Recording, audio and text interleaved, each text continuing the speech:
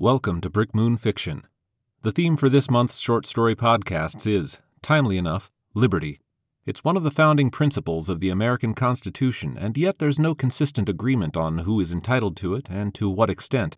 With that in mind, we set our writers out to explore this theme with one other requisite. As a true sci-fi homage, they had to incorporate the Statue of Liberty in each story. Enjoy. Brick Moon Fiction presents Liberty Watch by Eric Del Carlo, narrated by Nicholas Thurkettle. Murdoch had seen the pomp, the martial precision of the troops, jackboots, combat coats, and the weaponry. Don't forget the weapons. What's a soldier without a big scary gun? He'd been worn out by the displays. The troops on Liberty Island were the best, or at least the showiest. They were the ones brought out whenever someone from the Department of Publicity was allowed to visit the New York quarantine. The Secretary of Publicity herself had given Murdoch this assignment. It was presented to him as an honor, and, of course, in its way it was. The job was high profile. It was a significant responsibility. His byline would be netted all over the nation and the nation's held territories. But he was old enough to have heard the oldest journalists tell hoary tales of reporters and bloggers who sought out the truth, who didn't accept marching orders, who weren't told what their stories would be before they even began writing them. He was just meat on the algorithm, and knew it, and had acceded to those conditions all his professional life, which was why he had his job and this current assignment. So what was the problem? He wondered as the last drill was drilled on the parade grounds and the commandant gave his final pre-programmed statement. What was different about this task? He had everything he needed for the story, all the facts, all the stats, all the patriotic declarations. He had a flair for verbiage. He knew how to drop words together so that they satisfied and convinced. Software could almost do what he did. Almost. But a byline worked better with a face, and he had written for enough years that people recognized his style and liked it. But how would he write this piece up if he were an old-fashioned reporter, one looking for the truth? The thought prickled his flesh. He shivered in the twilight. They had left him alone on the tarmac. The exercises and demonstrations had finished up early. He had posed almost no questions, had simply recorded what he was shown and told. The helicopter which would take him away wasn't due yet for half an hour. The troops and officers evidently didn't know what to do with him, so they were just leaving him on his own. That was fine with Kelly Murdoch, what with how he was feeling at the moment, experiencing this strange and dangerous angst. He still didn't understand what was bringing it on in the first place. Was it the magnitude of this assignment? Had he simply hit some spiritual wall after years of being a complicit propagandist? He had been pacing aimlessly on the empty ground. He halted and felt his eyes drawn skyward. All day he had been working in the shadow of this monument. All day it had loomed over him and the soldiers and this island which was the command center of the quarantine. The obelisk so dominated the scene that he had effectively forgotten it. But it had pressed on his senses nonetheless, a subliminal weight, a metaphysical pressure. He had never stood before it until today, never been to New York. What was here, after all? Only the quarantine. Yet the Statue of Liberty had been an overpowering symbol for centuries, and it was one still, though reconfigured, repurposed. The head was an artillery piece, although the distinctive spikes remained, suggesting now cheval de frise, the anti-cavalry spikes of yore. The big gun swiveled, giving it quite a range over the walled-in harbor. Other hollows had been dynamited out of the massive copper body. There was a machine gun nest halfway down her left arm, another on the breast, one at the hip. And, of course, the iconic searchlight turned tirelessly where the torch had once been. The light had come on with the gathering dusk, and that baleful burning eye swept back and forth over the dark city. The gun nests were no longer manned, but an artillery crew was always on duty up top. Murdoch had gotten the deluxe tour. He had dutifully noted the battlements and absorbed the well-worn facts about how the statue had been appropriated as a sentry tower, before the walls had even been erected around New York. Back then the guns had blazed. The cannon had rained shells on the newly established quarantine. Those condemned there could not be allowed out again. Murdoch gazed up at the gouges made in her, at the maw of the artillery piece and the pivoting searchlight. She could be restored, but they left her like this. The monument wasn't necessary as a practical guard post anymore. The quarantine had worked. Only on the rarest occasion was a new case ever discovered. The luckless individual was then brought in with vast fanfare. The automated boat transported her or him to the city, with the militarized statue looking on ominously. It made for an excellent visual, duly chronicled by the Department of Publicity. "Hey, Murdoch, want a coffee?" He started. Someone was standing before him. What else? Soldier. There were only troopers on Liberty Island, save for Murdoch himself. He blinked, nonplussed by the informal address. Yes, please." The soldier turned, and he followed. The uniformed man was dressed as smartly as any of the others, but his gait was easy, the look on his youngish face nonchalant. He must be off duty, given the minor chore of babysitting Murdoch until the chopper arrived. Fine. Coffee still sounded good. The island wasn't large, less than 15 acres, but every bit of it was in use. Barracks quartered many troops, and an armory could equip twice the number. From here a full-scale invasion of Manhattan could be launched. The bigger island could be taken in a matter of hours. But nobody wanted to take it, Murdoch reminded himself unnecessarily as they made for a small utility structure. If the quarantine ever had to be drastically dealt with, a missile strike would simply erase it. Every new session of the Emergency Congress proposed doing just that. As yet, the President for Life had vetoed each proposal. The space they'd entered was cramped, but it was evident right away what it was, a hidey-hole, a clubhouse. The soldier pulled shut the door and waved Murdoch to a beat-up sofa while he zapped up a couple of coffees. The walls were plastered with printout and scribbled with graffiti. It was refreshingly unpretentious after a day of endless formalities. The soldier loosened his collar as he handed over the cup of coffee. Murdoch finally saw his name sewn onto the coat's breast. Caligaris. He was enlisted. He looked as battle-ready as any of the military specimens Murdoch had seen today. But there was intelligence in his face, and humor and sadness in his eyes. He took a cup for himself and sat on an overturned crate. "Want to oil yours up any?" Caligaris was reaching behind, among miscellaneous clutter. He came up with a pint and poured liquor into his coffee. Murdoch had already made room with a sip of the fragrant brew. He held out his cup. "Thank you." "Sure, Murdoch." They drank. The alcohol had some kick. "You get your story?" Caligaris's manner was even more relaxed now. With one slug of the laced coffee in him, Murdoch was feeling some of that ease as well. No need to get it, he heard himself say. Then, in a further moment of sudden dismay, he heard his mouth add, "The story was served to me. Bad idea. Big mistake.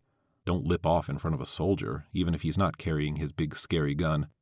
But Caligaris laughed immediately, as though he understood completely. There was an absurdity to all this today, and both men had been party to it. "Anything you want to know?" The younger man shrugged. "Unofficial, I mean. I know your propaganda department wouldn't be interested, but you might be." It was an unexpected and downright perilous offer. Who was this soldier? Someone selected to spy on him, maybe. It could be the secretary had doubts about him, that she'd given him this plum assignment as an elaborate means of checking up on... No. Even for a political bureaucracy that encouraged paranoia, that was too much. Instead of replying, Murdoch glanced more closely at the walls. There were old radical pamphlets pasted up, most scrawled with derogatory comments, but there were official government proclamations too, and these were just as covered with irreverent annotation. Murdoch homed in on a picture, an old-time movie still, a glowering, eye-patched visage familiar to him. "You know who that is?" Caligaris asked. "I took a course in subversive cinema at college. Ironic you have this character hung on your wall here in New York. But he escaped in that old movie, which goes against your whole theme, doesn't it?"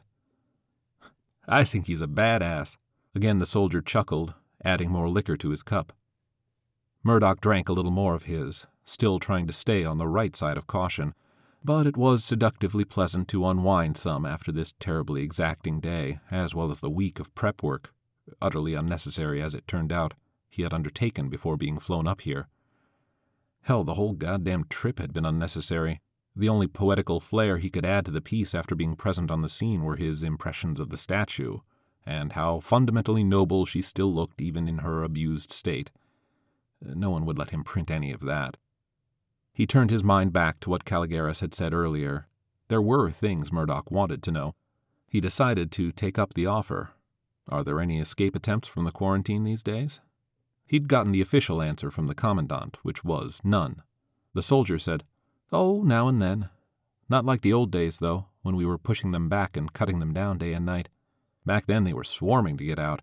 These days you can't even really call them escape attempts. Sometimes an individual will get on a homemade raft or walk out to the middle of one of the bombed-in half-bridges, but they aren't trying to get away. Murdoch sat up on the ratty sofa, intrigued. What then? Caligaris' smile was weary, revealing crow's feet around the eyes. He wasn't as young as Murdoch had first thought. Well, he said, they're trying to communicate. Murdoch blinked. Communicate their disease, you mean? In a sense. They're compelled, as you know. They want to spread what the invasive chemicals in their brain insist is the truth about our world, about humanity. But whatever rationality they retain tells them they can't escape quarantine, that they'll die if they try. Murdoch shivered, as he had heard earlier outside in the twilight, even though the coffee and alcohol had warmed him. What do you do about these individuals? His voice was soft, grave. Give them a chance to go back to Manhattan on their own? If not, he raised his hand, thumb and forefinger creating a child's imaginary gun. Pow! It shouldn't have disturbed Murdoch, not in the least. The quarantine's bloody history was known. The Department of Publicity had seen to that. It was good for the general population to know that the outbreak had been dealt with severely. And what were a few more deaths anyway? People died by the thousands in the held territories, soldiers and indigenous alike. The President for life was carrying on the national tradition of aggression, of foreign intervention, of preemptive strikes. He gazed at Caligaris, grateful to whoever it was who had assigned this man to keep him company. This was information he would otherwise never have gotten, though there wasn't a damn thing he could do with any of it in his professional capacity. Once again, dormant journalistic instincts tried to urge him on. What an article he could write about this place, the senseless rituals of the troops, the terrible symbol of the statue out there. He could never publish such a thing through publicity, of course, but there were still underground venues, despite all the crackdowns of the emergency Congress and the perpetual state of martial law. Radical blogs popped up on guerrilla sites. The resistance was out there, a whisper, a shadow. They would love to get a hold of what had learned here. No. Crazy. Suicidal. It was the booze. Murdoch set down his cup. You ever wonder what it's like in there, Murdoch? Caligaris, too, set down his drink, but only after he'd downed the last of it. An odd expression had come to his young old face. He looked levelly at Murdoch, who was aware again of how cramped a space this little shed was. It must be an open secret, this place, tolerated by the officers as a release valve for the enlisted, somewhere they could go for brief respites. They weren't really combat troops, after all. This was in the end an easy watch, a soft duty. They just had to know how to drill for visitors. The trooper's question hung there, another tantalizing fruit awaiting plucking. Dryly, Murdoch said, I have your commandant's report on conditions inside the quarantine, such as they can be determined from long range. Caligaris picked up on the subtle sarcasm. He offered a grim, wry smile in return. Right. Deplorable conditions. Squalid. No organization, no leadership. They each try to give away their portions from our food drops, so nobody eats. It's all bullshit. If things were like that, they'd all be dead by now, right? I think it was a disaster at first. Every one of them trying to do everything for everybody else. Mass confusion, wasted efforts. Manhattan was depopulated specifically for their kind, but their chemically induced compulsion requires them to spread their message to others who aren't already infected. So they can't preach to each other. They can't climb over the walls without us gunning them down. They're stuck in there, quarantined. So they had to figure out how to live together. They couldn't all be martyrs and paragons, showing the great unwashed a better way of life, a more tolerant and compassionate mode of living. There's nobody in there to convert. Murdoch had tried to imagine it. An island full of people constrained to help others at any cost, to sacrifice themselves for any reason, to give utterly of their own beings for the greater good of their fellow humans. What do they do if there is no one they can serve? What follows? Madness? Anarchy? Are you saying, Murdoch asked, measuring out the question carefully, that those Christification victims in there have found a way to live together? It flew in the face of a decade of publicity campaigns, which depicted the infected as rabid zombies, aggressively forcing themselves on others, spreading their disease through contact, just like fever, or like the bioweapon the plague ultimately was. Yes, said the soldier. They cooperate. That's treason. So it is. His gaze remained level.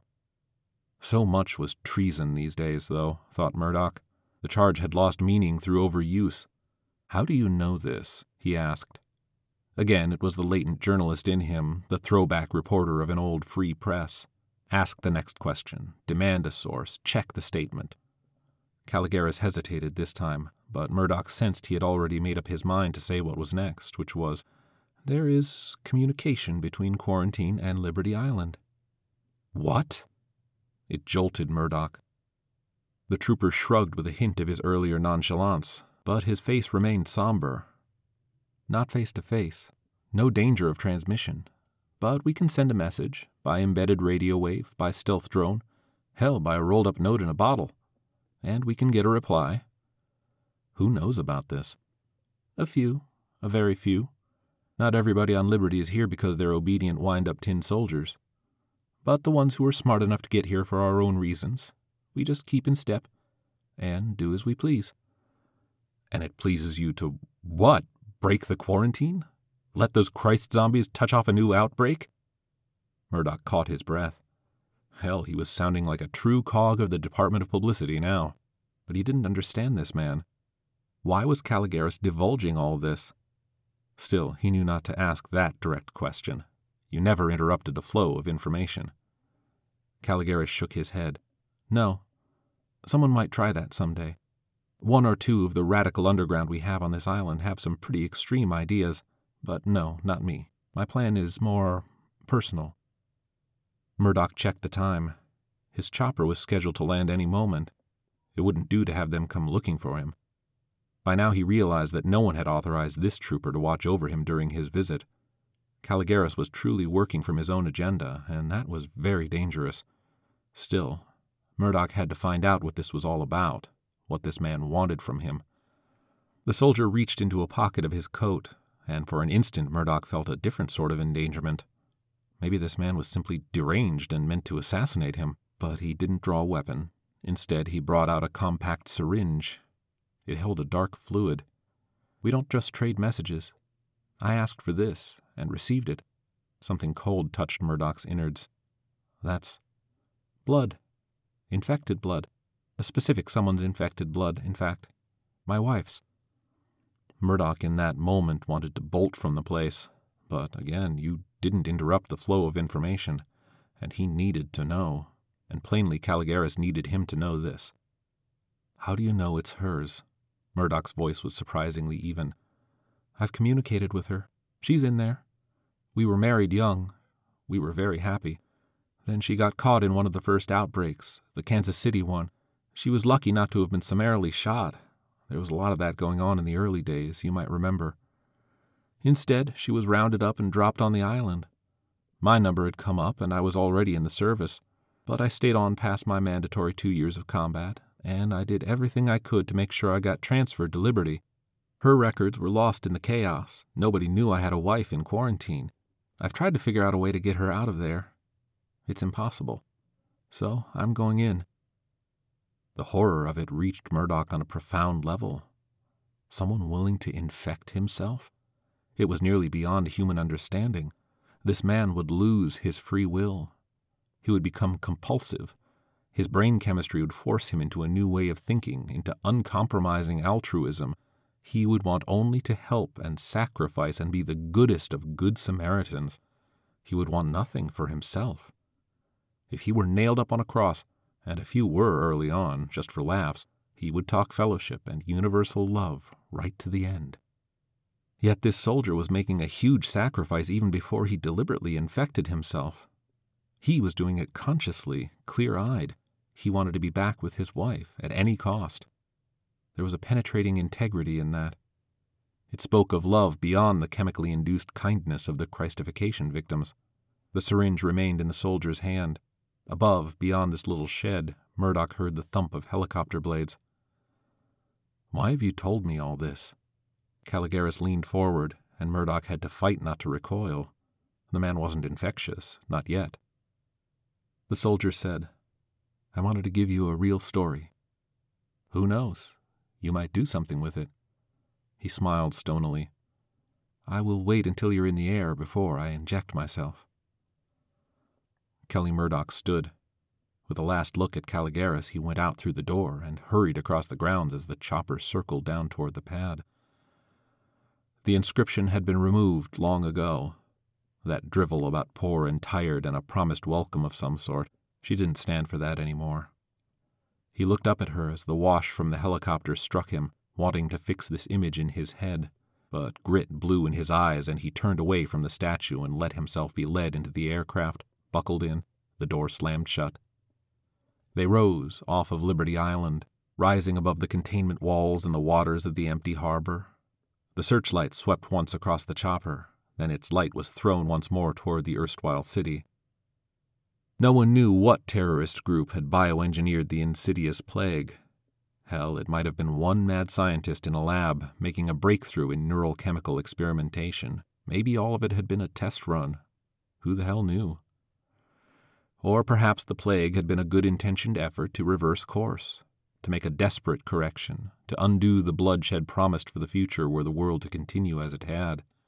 In a sense, the intent didn't matter. The crusade had failed. The plague was more or less contained. The strays that turned up were those who had been living in isolation, usually the victims' loved ones keeping them locked up and out of infectious range, caring for them even as they compulsively and quixotically tried to serve in any way, frantic to give of themselves. But what about Caligaris? Murdoch wondered as the helicopter swept him away from New York, back to the environs of the Department of Publicity. The soldier with the vial of his wife's blood would inject himself, thus taking on the disease. An outbreak would occur there on Liberty Island itself. Surely it would be contained. Surely. But would anyone ever hear about it? Would the incident be immediately covered up? Murdoch had foreknowledge of it. He knew the incredible backstory. Certainly he couldn't disseminate the story through official channels, but there were other ways. Pirate sites, means of distributing dissident information. It was as Caligaris had said. You might do something with it. Before they had cleared New York's restricted airspace, Kelly Murdoch had made up his mind about what he was going to do with the story. Eric Del Carlo has been selling his fiction for over 2 decades. His short stories have appeared in Asimov's, Strange Horizons, and many, many other venues. His novels, both solo and collaborative, have been published by Ace Books, Dark Star Books, Loose Id, and other houses. His latest book, The Golden Gate is Empty, written with his father Vic Del Carlo, is currently available from White Cat Publishing. Eric is a native Californian and a Hurricane Katrina refugee. Find him on Facebook for comments and questions. This has been a production of the Brick Moon Fiction Podcast. If you like what you've heard, please feel free to write us a review on iTunes or visit us at our webpage, brickmoonfiction.com.